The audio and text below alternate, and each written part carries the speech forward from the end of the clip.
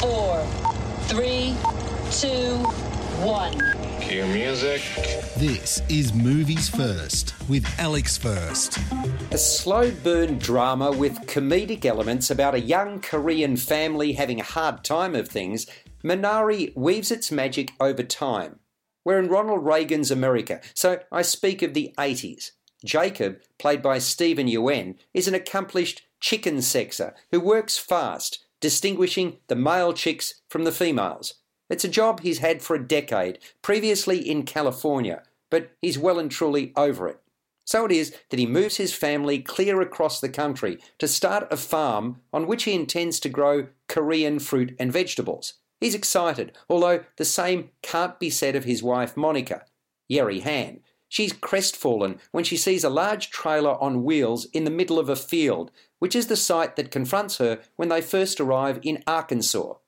They're parents to a 7-year-old son, David, Alan Kim, who has a heart condition and is at risk of premature death, and an older sister, Anne, Noel Cho. Apart from anything else, Monica's concerned that if something goes wrong with David, who's frequently told not to run because of his ailment, there's no hospital within an hour's drive. Jacob doesn't know the first thing about farming, but has a good feeling about what he's about to tackle.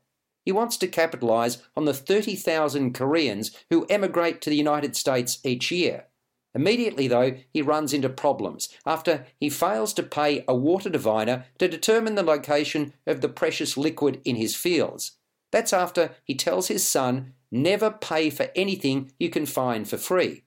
Jacob's also reluctant to engage a religious man, Paul, Will Patton, who sells him a tractor and knows the land, but relents. Times are tough, and Jacob and Monica's marriage, which was already in trouble, is now on a knife's edge. The pair is constantly at loggerheads. She invites her mother, Yoo Jung-yoon, to stay with them and help with the kids.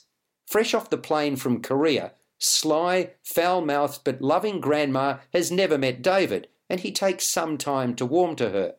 Jacob and Monica are both working as chicken sexers at a local hatchery, while he's also pursuing his farming dream. He promises to look after the family, but things don't seem to be heading in that direction. He's spending money hand over fist to try to make a go of the farm, but is constantly running into brick walls. They reach crisis point, in spite of the fact that when they got married, they moved from Korea to the United States to save each other. Movies First with Alex First. Young Alan Kim is the best thing about Minari. He's an absolute delight, readily able to mix general compliance with a cheeky streak, which is exactly what his role as David calls for. Some of the scenes he enjoys with Grandma are priceless. Yoo Jung-yoon plays along beautifully too, keen to teach David the finer points of competitive card games. The tension between Jacob and Monica is palpable, and that gets down to the acting ability of Steven Yeun and Yeri Han. Jacob is driven and stubborn. Monica is the epitome of disappointment and frustration.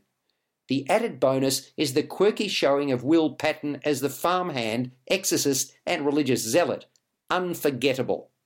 Beautifully written and directed by Lee Isaac Chung, who yearned to tell his young daughter where he came from, Minari rewards those that stick with it.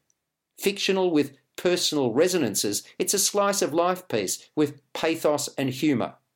Named after a peppery Korean herb, Minari scores an 8 out of 10.